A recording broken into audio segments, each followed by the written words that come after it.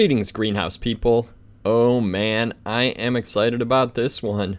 Not only did I have the opportunity to talk to two of the most intelligent people in the field of disease diagnostics, but we covered some very important topics, full of fresh takes and new research findings. My guests are Dr. Ann Chase and Dr. Aaron Palmatier, and I definitely want to thank CPRO for helping make this happen. On the agenda this episode was greenhouse disease, and it's really timely with the season kicking off as we speak, and actually, it's timely pretty much whenever you have a chance to listen. In this one, we start with top diseases to watch for in the coming year, including one of the most talked about ones these days, botrytis. Ann and Aaron then dive into bacterial diseases specifically before moving on to viruses. This is a power-packed episode of the Tech on Demand podcast brought to you by Grower Talks, where our goal is always to bring you tips, tricks, and information to produce your best crops ever. Be sure to subscribe to the Tech on Demand podcast on your favorite app like iTunes, Spotify, Google, Stitcher, and more, so you never miss an episode. I'm your host, Bill Calkins, and I'm very excited to be joined by these wonderful guests. Let me run through their bios, which are quite impressive. Dr. Ann Chase graduated from the University of California at Riverside with a PhD from the Department of Plant Pathology in 1979. She was professor of plant pathology at the University of Florida, Central Florida Agricultural Research and Education Center from 1979 until 1993, and then started Chase Horticultural Research in February of 1994. The business conducted contract research, diagnostics, consulting, and training through talks and writing on diseases of ornamentals. Chase Agricultural Consulting was opened in December of 2011, specializing in educating and consulting with growers and suppliers in ornamentals as well as select agricultural crops. She and her husband Mike continue to produce the monthly newsletter Chase Digest, as well as Ask Ann for quick consultations on disease ID and control. She and Mike are also back in the business of trials in their Arizona operation, which recently relocated to north central Phoenix. One of the companies they conduct trials for is CPRO, so she and our next guest spend plenty of time together talking through various diseases and chemistries. Dr. Aaron Palmatier is the technical development lead for the ornamental business at CPRO. He started in the ornamental industry as faculty member in the Department of Plant Pathology at the University of Florida, where he's currently a courtesy professor. His expertise lies heavily in plant diagnostics and identifying diseases and disorders. He's authored numerous publications, including extension fact sheets and technical bulletins focusing on managing pests and diseases of ornamental plants. He has extensive experience conducting pesticides efficacy trials, and results from his research are widely practiced in the ornamental industry. Currently, Ann and Aaron are working on the second edition of the Compendium of Diseases of Ornamental Foliage Plants, originally published by Ann in 1987. They certainly play well together, and you're going to love this podcast because they dig below the surface to uncover new approaches to greenhouse disease challenges, new and old. So let's get started.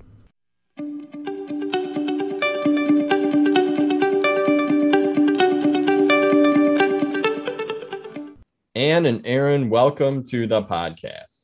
Thanks, Bill. Yeah, Bill, great to be here. Awesome. It's really good to talk to you guys. I know that that we've got a lot of good information to cover today. So why don't we just kick this off by getting to know you a little bit. The listeners have heard your bios and seen you at industry events and conferences, probably many times discussing greenhouse topics, but you might not be aware that they know each other and have collaborated even before Aaron recently joined CPRO and began incorporating some of Ann's work, trialing products into the day-to-day consultations he does with growers. So I guess to start us off, why don't you both share a little bit about what you do, what you're working on now, because I'm sure you're busy, and before you finish, one of you guys has to tell the story of when you first met, because it really is a good one. Ann, would you like me to go first, or would you like to take it? Go right ahead, Aaron. Oh, okay. First off, Bill, I just want to recognize CPRO, who, as I recently made the transition to join the CPRO ornamental business. but they're making a tremendous investment into our industry, and it's really an exciting time to be part of the CPRO organization, and especially in my role as a technical development manager. I'm kind of like a kid in a candy box, but enough about that. I really want to start and by mentioning that, whether she knows it or not, Anne was a huge mentor for me starting out at the University of Florida. She was, and as continues to be, very prolific. Did a ton of applied research for ornamental plant pathology. Really, like, when I was an assistant professor starting out, really made my job easy. She was the major source for all the scientific reference material as it pertains to ornamentals, but not only refereed publications, but also books like Diseases of House Plants, diagnostic guides for foliage plants, and so I just wanted to recognize her efforts, and it's really exciting to be here with her today and to talk about what we both love, which is plant pathology. That's awesome. That's awesome. And why don't you tell us a little bit about what you're working on right now, and then we can go ahead and get started on the meat of this conversation. Now, I will start off by saying that I actually graduated in 1979 from the University of California at Riverside, working on a cut flower crop. So I've spent since 1976 working in the ornamental industry, and I absolutely love it. I would be so bored if I worked on corn or something like that. And I love the fact that we are continually bringing up new plants, creating them, bringing them in from offshore, and therefore a whole bunch of new diseases. So I am now just doing really very practical trials, mainly in the range of looking at efficacy of products, whether they're biologicals or they're more conventional chemistry. And as Aaron mentioned, I have worked a long time on products in this area, starting at the University of Florida in 1979, and I continue today because I don't see any way that I can manage to retire. I think I'd be so bored I wouldn't be able to figure out what to do with myself. So still working, doing a lot of things, and really enjoy working with Aaron. And I'll tell you a pretty quick story about not really when I met Aaron, but the first time that I knew that we were going to be really, really good friends. And we were attending an annual plant pathology meeting in Rhode Island in 2012. And we're sitting together at a committee meeting for ornamentals. And they're going around trying to figure out who they can strong arm into being the new chairman on it. And so I'm sitting by Aaron, mind you, and within striking range. And most people wouldn't say what he said to me when I could get a hold of him, but he did. So I said, my gosh, I think I was chairman of this thing in some year, I mentioned. And I said, well, I graduated from high school in 1972. And he's just sitting there, touching distance, says, I wasn't even born yet. And I knew instantly that we were going to be really good friends. And from then on, we have been, and we've worked on a lot of things together, still do. I love it. I love that story. I think it says a lot about our industry, and how everybody works together, and folks that have been doing it a long time will sit alongside someone who's, relatively new and share wisdom and experience. One of the things that you mentioned, Anne, was this continual innovation, and bringing all these new plants and varieties to market does really lead to more research into how they respond to all these different strategies. And I know that's something that you work a lot on, and I'm sure we're going to touch on some of that throughout this podcast. So, and the work both you are doing, and Aaron, you mentioned it with CPRO's investment in the industry. It's really critical work for what greenhouse professionals, our listeners, are doing every day in their greenhouses around the world. So why don't we jump right into the topic for the podcast, which is greenhouse diseases. I said greenhouse diseases in 2022. These are diseases that aren't necessarily new this year, but they're certainly ones that a lot of the listeners need to be aware of in terms of avoiding problems, identifying the problems, and then really, if need be, taking care of them when they do occur. So, what do you feel are the top diseases that growers need to be concerned about as we head into spring 2022 production?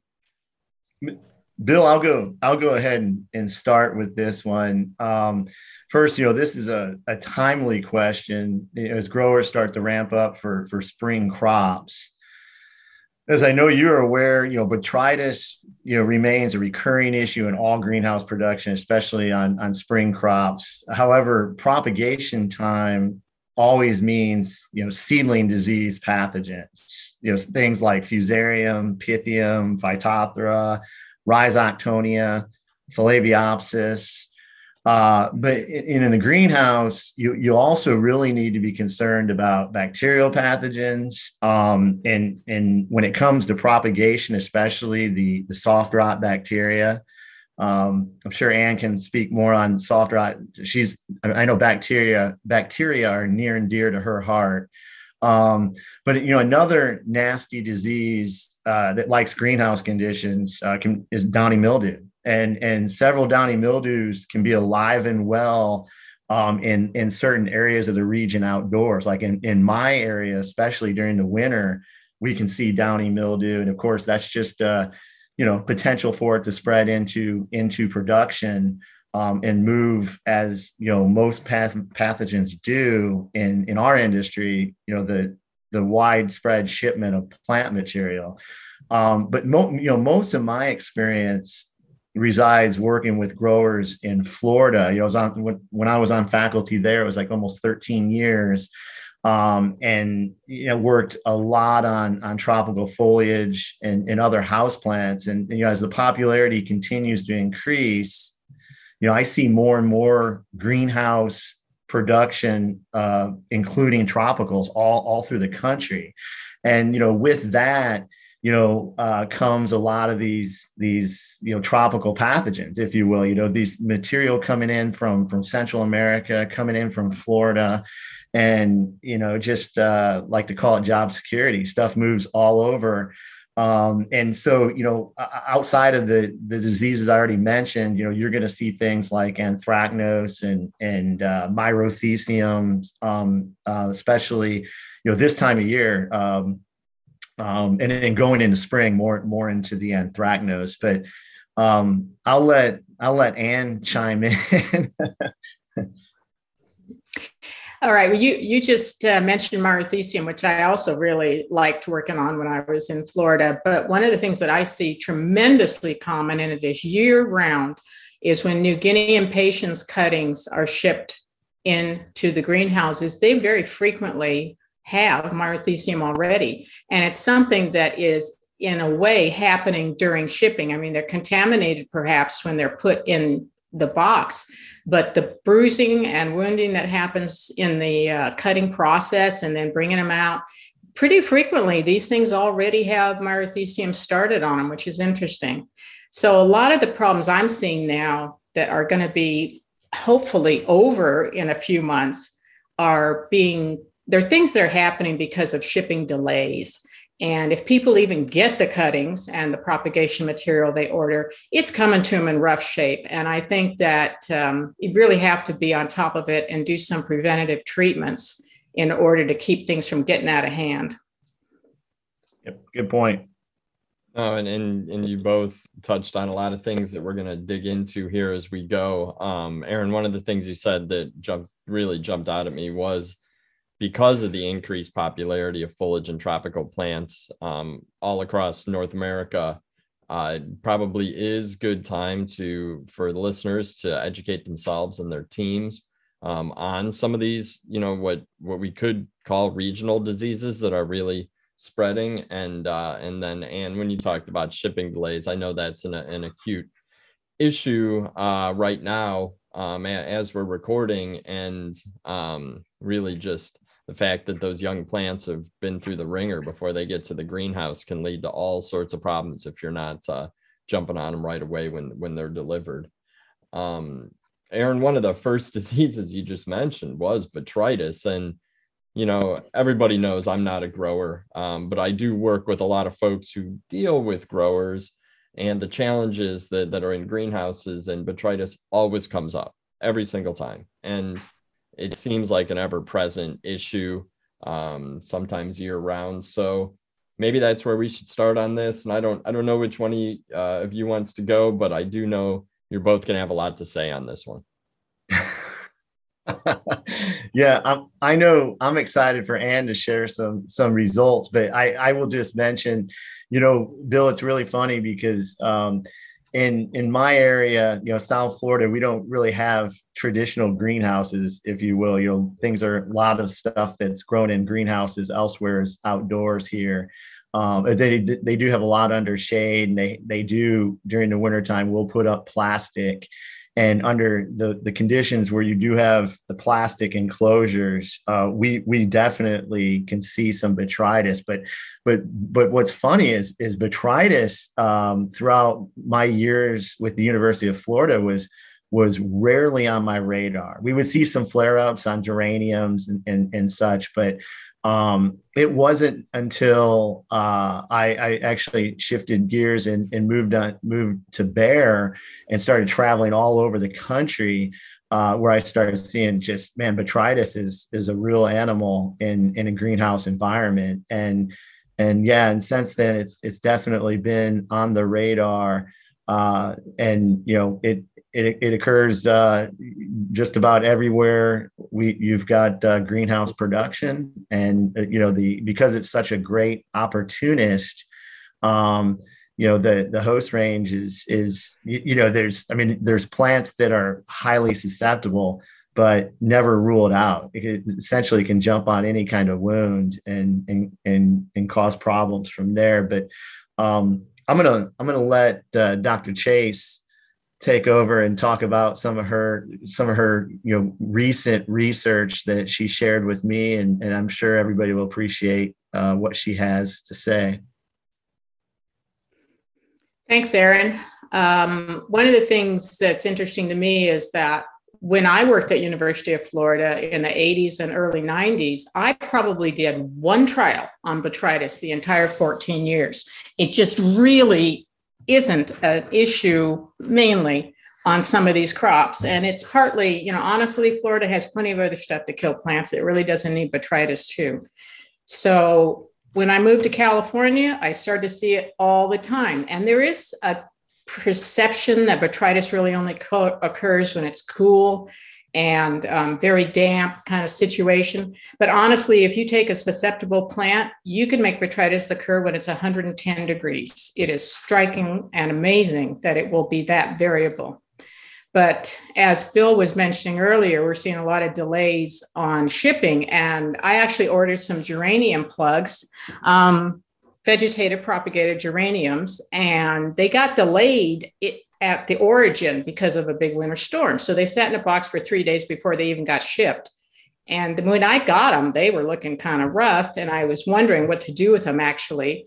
But I ended up transplanting them and decided, what the heck, why don't I just put out a treatment, just one treatment of some of the best botrytis fungicides and see what happened. See if I could keep them alive or clean them up or whatever the case may be. So I did the one treatment, and the products I decided to look at were Decree, Broadform, Positiva, which is a new fungicide that Syngenta is launching in a couple of months, Orchestra, Intrinsic, and Astun, because they've been the best in our trials. And I was trying to cover a little bit of breadth with the frac groups, not a lot there, but a little bit of different things so that I could have some resistance management tools. And then I started rating them every week. And what we saw is 1 week after that first spray, the best plants that had the least botrytis, number one was Positiva, no botrytis sporulation that I could see at all.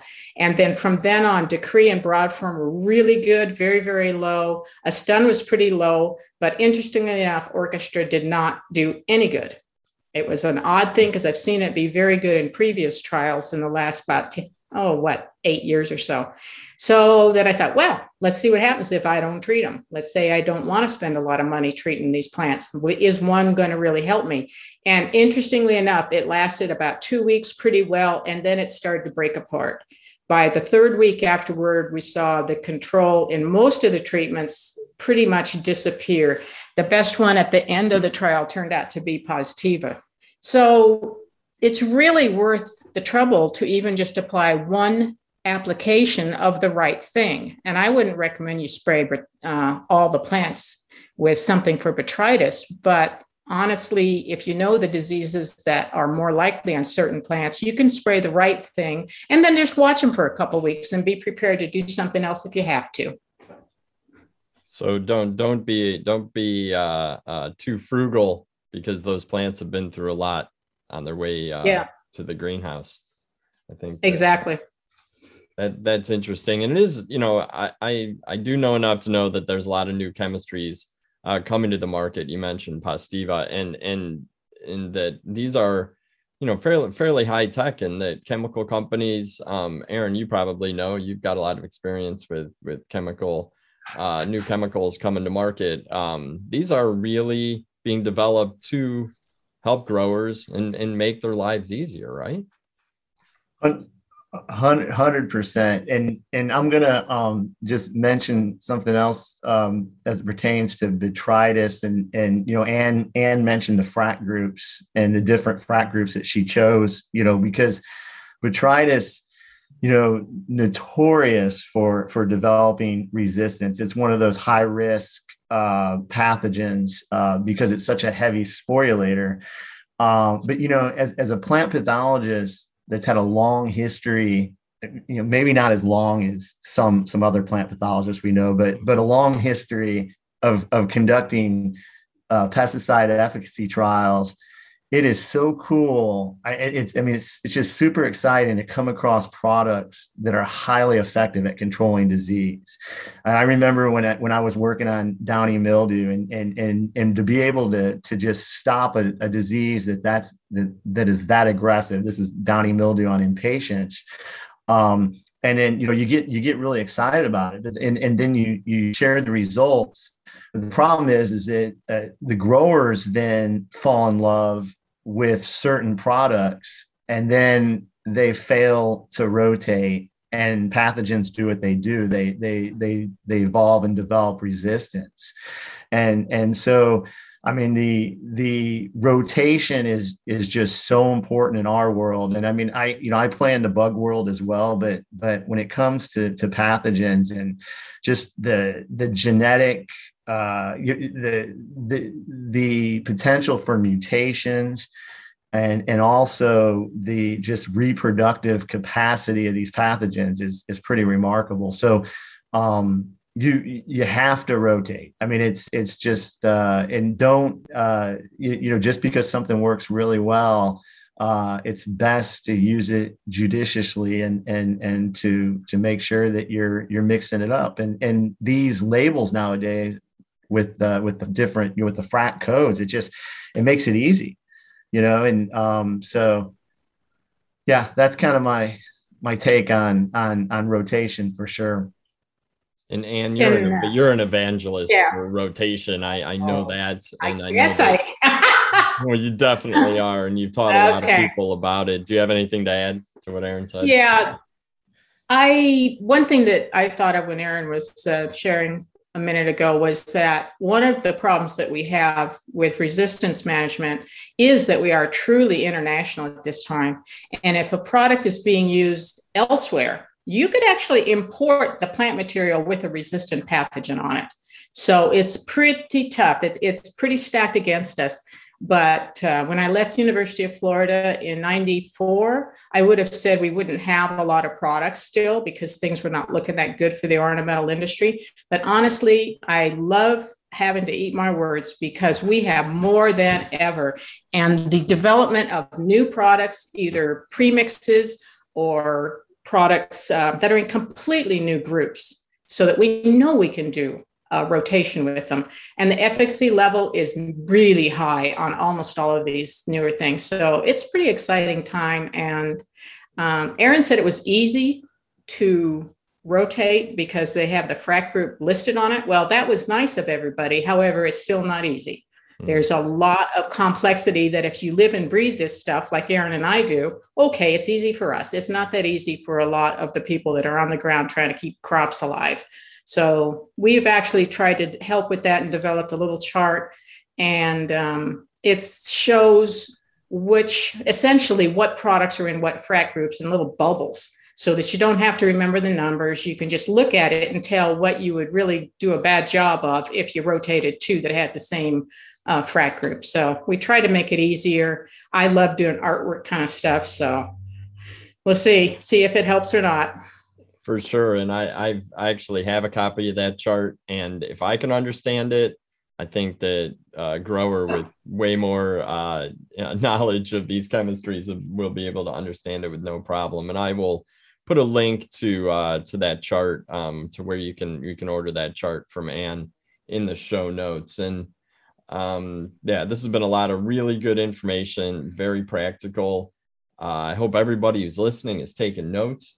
We started with a specific disease, so why don't we broaden it out a little bit? And because I'm interested in what you both have to say about bacterial diseases in general. What are the usual suspects? You mentioned a few of them earlier, but let's get a little bit deeper. And what do the listeners and their production teams need to know as we head into the spring to get prepared to handle some of these bacterial diseases?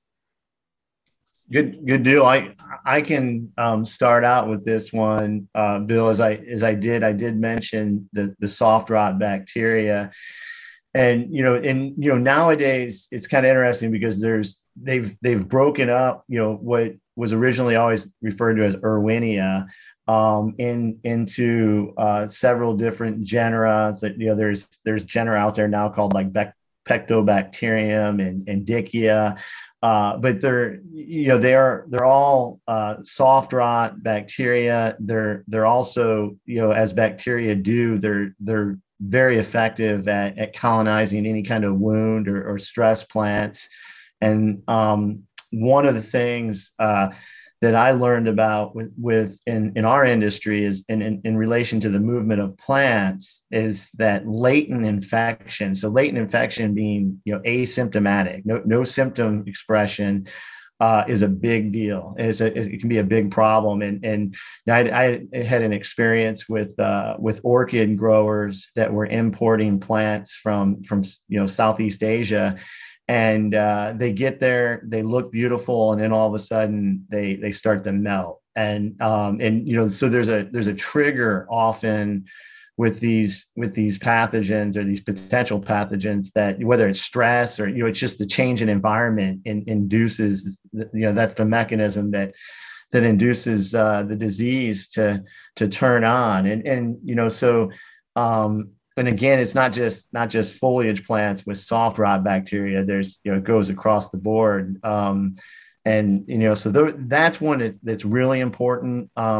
There's, looking at bacterial pathogens in general. I mean, you've got the infamous crown gall pathogen, Agrobacterium. I know Ann's done, she's, I'm sure she could talk more about her experience with that historically, but that can be a game changer. I mean, one of the things about bacterial pathogens is they often are game changers in that, the only option is truly to eradication and prevention. When it comes to, crown gall, and the other one would be, the infamous, the bacterial wilt, southern wilt, Ralstonia. Is another one that can be devastating. And then at the same time, there's some of the, I guess, I don't know if I want to say less devastating, but they're the leaf spot. You can just get leaf spots from Pseudomonas, Xanthomonas. And those types are recurring and problematic pretty much throughout all of production. And so, and that just opens up a whole new, you can't just use conventional fungicides for the most time to control bacterial pathogens. So you got to mix it up. And I'll let Ann, because I'm sure she can go into more specific details, especially with some of the bedding plants. So I guess I'll take it from there. One thing that I want to alert everybody to is that our understanding of new bacterial diseases is not good. It is not good at all. We went from in the 60s and 70s, identifying things took a long time. You had to do a lot of lab tests, and then you guessed what it was anyway. And that was okay. But now we're actually getting diagnoses done with genetic testing, the dipsticks, all that kind of thing. And honestly, we used to say that Xanthomonas was always a pathogen. If you got Xanthomonas, you had a problem. It couldn't possibly just be there as a saprophyte, as in not causing problems. At this point, we know that is not true. There are many, many times when you can pull Xanthomonas and it's not doing anything. So if we jump to a conclusion, which is something that I think happened recently on a crop, and I'm not going to bother saying which crop because it's not very important, but we saw some leaf spots develop in propagation in a lot of different operations across the country. And there was a little bit of diagnostics done, and they got out what looks like a Xanthomonas, but there's been nothing else done. And we're acting like it's a new terrible disease, and we honestly don't know this. And I would really like us not to go overboard when we find something now, because we have this feeling that, wow, we know what it is now, so it's a disaster, or we know how to work. The fact is we still don't really know the meaning of some of these diagnoses. So I want to just caution you that please don't get too excited if you have a diagnosis that looks like a brand new horrible disease. It might not be.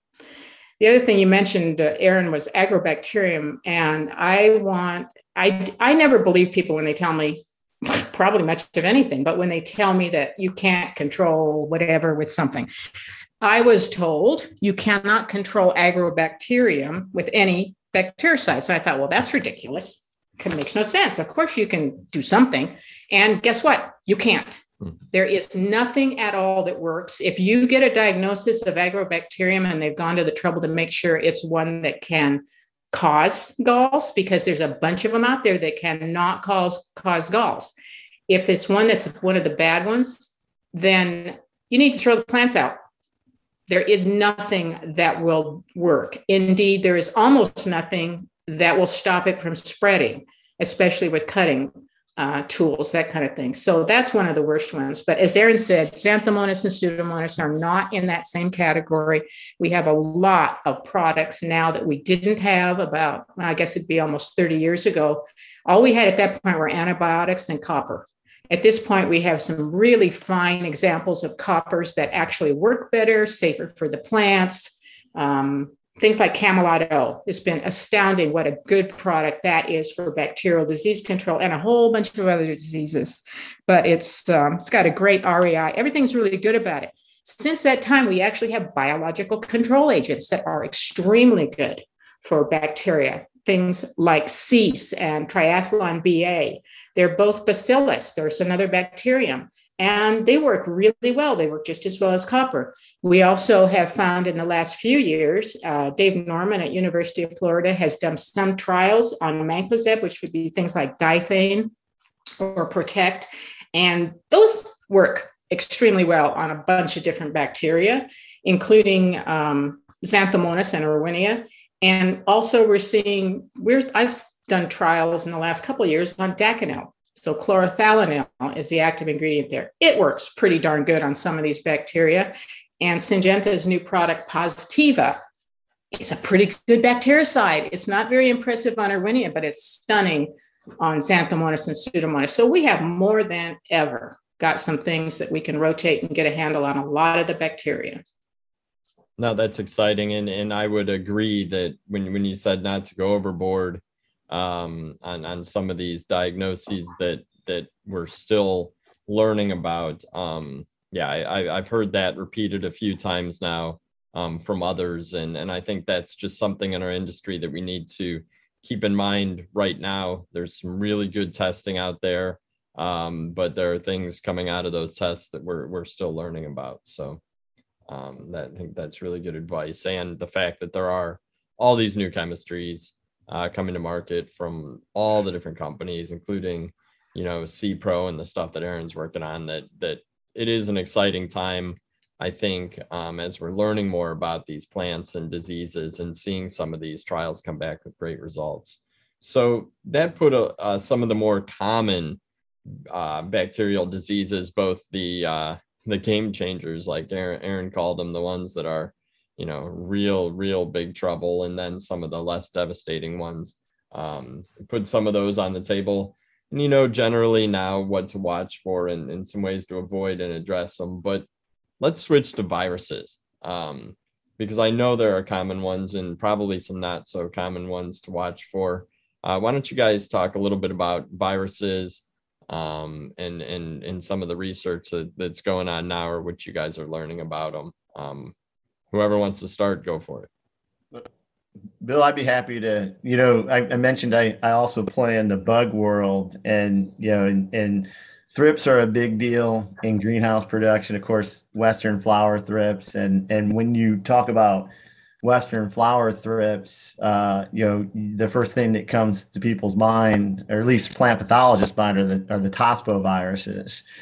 And so, and I know, Ann can, I'm sure she can chime in a lot on her experience with viruses in ornamentals, but the tomato spotted wilt virus, and of course the impatiens necrotic spot virus, which is actually the INSV is only transmitted, to my knowledge, by the Western flower thrips, and it's done just a tremendous job, spreading. In addition to just the movement of plant material, Western flower thrips is really a very challenging insect to control in the greenhouse environment.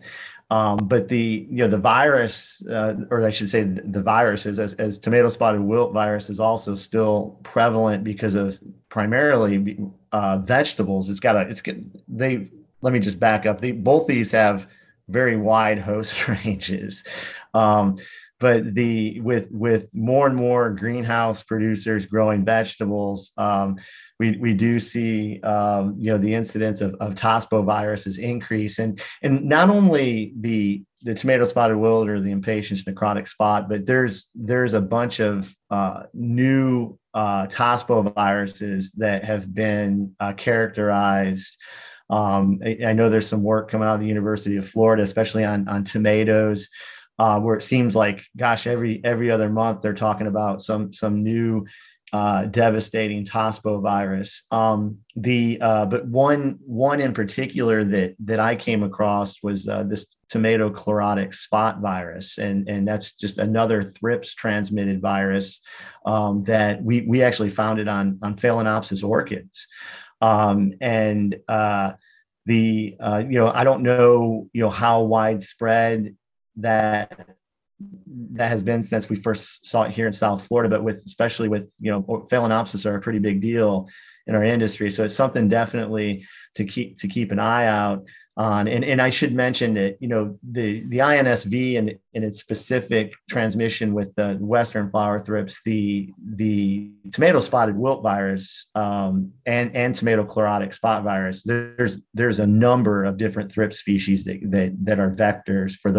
those viruses. And so, but the challenge of not only trying to control the insect itself, but then once you get a virus, and then this kind of goes back to the game changer diseases in terms of it's going to be really challenging to try to cure a plant that has a virus, and also viruses, by nature the symptom expression is just all over the place. I mean, I could say there's probably a dozen different types of symptoms just from TOSPO viruses alone that can occur in plants, and what I've seen and working in a diagnostic lab. And so, the key, early to be able to recognize that you have a virus early on is very important. The monitoring with the sticky cards, the yellow and the blue sticky cards for thrips, especially. I think it's way back in the day. I think the threshold was like 10 to 20 adult thrips on a sticky card within a week. If you get up to that level, then it's time to start start spraying and an insecticide for control. And I don't know if those thresholds, things change. I know, especially if you're in propagation in a situation, you may have zero tolerance, but again, it's just when you bring an insect vector into a disease, then it just becomes that much more challenging. And so the Townsville virus has been, I would say, have been a pretty big deal. I know Ann's had a lot of experience with the infamous tobacco mosaic virus, and there's a whole slew of viruses out there. But I'll let Ann chime in, and we'll go from there. Thanks, Aaron. The viruses are by far the least interesting diseases that I've ever had anything to do with. And the main reason for that is that there's so little you can do about them. At least, honestly, if you think about the Townsville viruses, at least you have an angle on them because you can control the thrips. But some of these things are very, very hard to do anything with except throw them away. So that doesn't interest me that much. I pretty much don't want to be involved in that. But I can tell you that the last kind of big TMV, tobacco mosaic virus outbreak that we saw on, I believe it was petunias, there was a lot of attention being paid to using milk to spray surfaces down and to spray plants. And because I don't really do basic research anymore, I looked at all the literature, and the fact is that milk actually does make the tobacco mosaic virus particle fall apart. And it is a good way to, say, clean surfaces or disinfect tools. It works fine, but please do not spray your plants with it, because all you're going to do is cause sooty mold. You will not do anything about the plant being infected. You will not prevent it from getting infected, but you will grow sooty mold. And it is so hard to kill sooty mold, I can't tell you. Once you get that going, you've given it sugar from the milk, you're in trouble. But milk does work to make TMV fall apart, and therefore you can clean up surfaces with it. The other thing is that we have a tendency as human beings to think, okay, it works on TMV, it must work on all viruses. No, it doesn't. It doesn't. It's not going to affect any of the other viruses that aren't in that group. So it's just TMV. Viruses in a greenhouse are still are an ever-present concern. We do hear so much about Townsville viruses right now.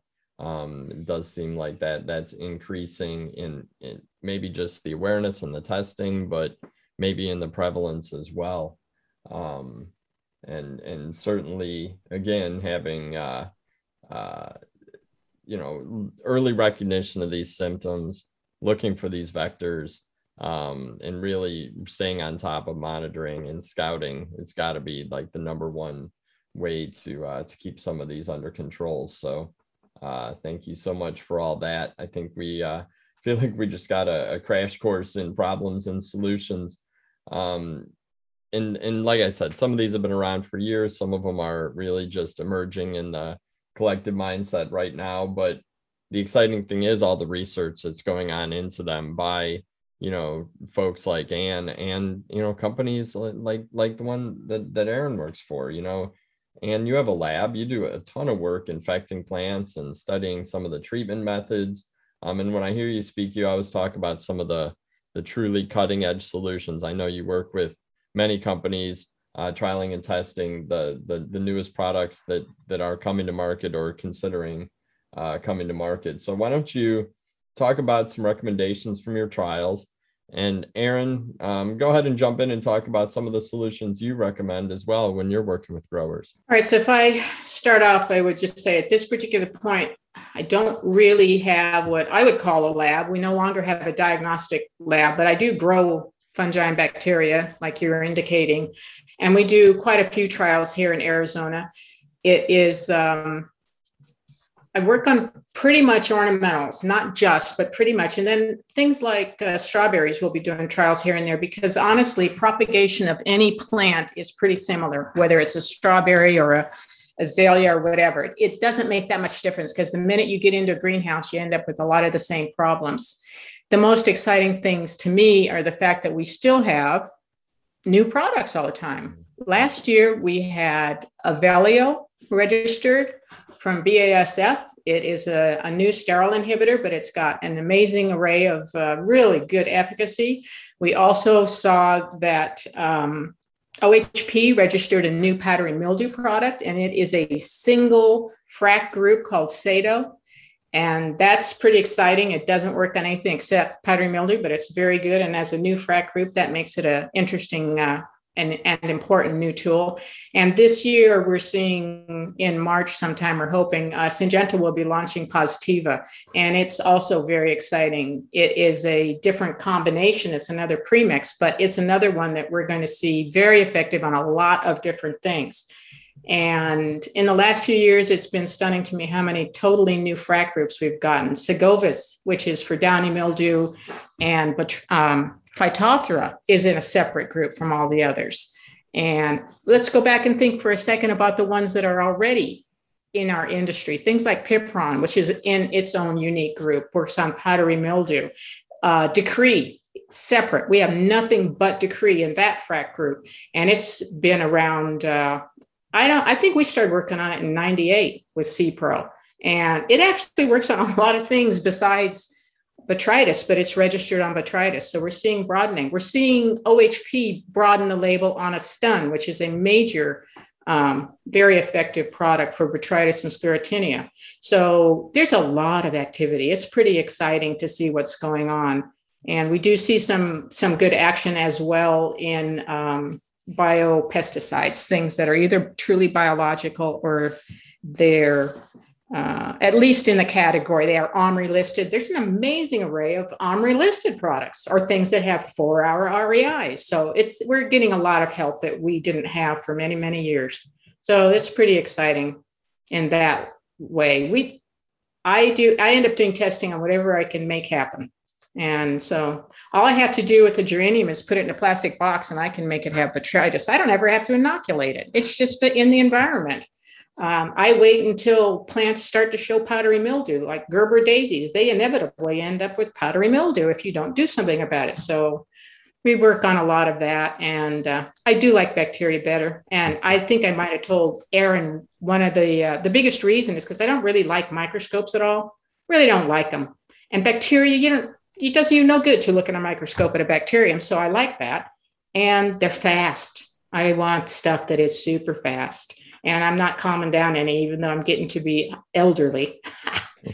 It's not changing. I still want everything to be done really fast. So I like turnover. So I'm excited by all the new products. No, that's yeah. And so Bill, this gives me an opportunity to say, Ann and my, now that I'm with C-Pro and we've developed a really good relationship with Ann. She's doing some work with a lot of work with stuff that we have coming down the pipeline. I'll just mention a few things.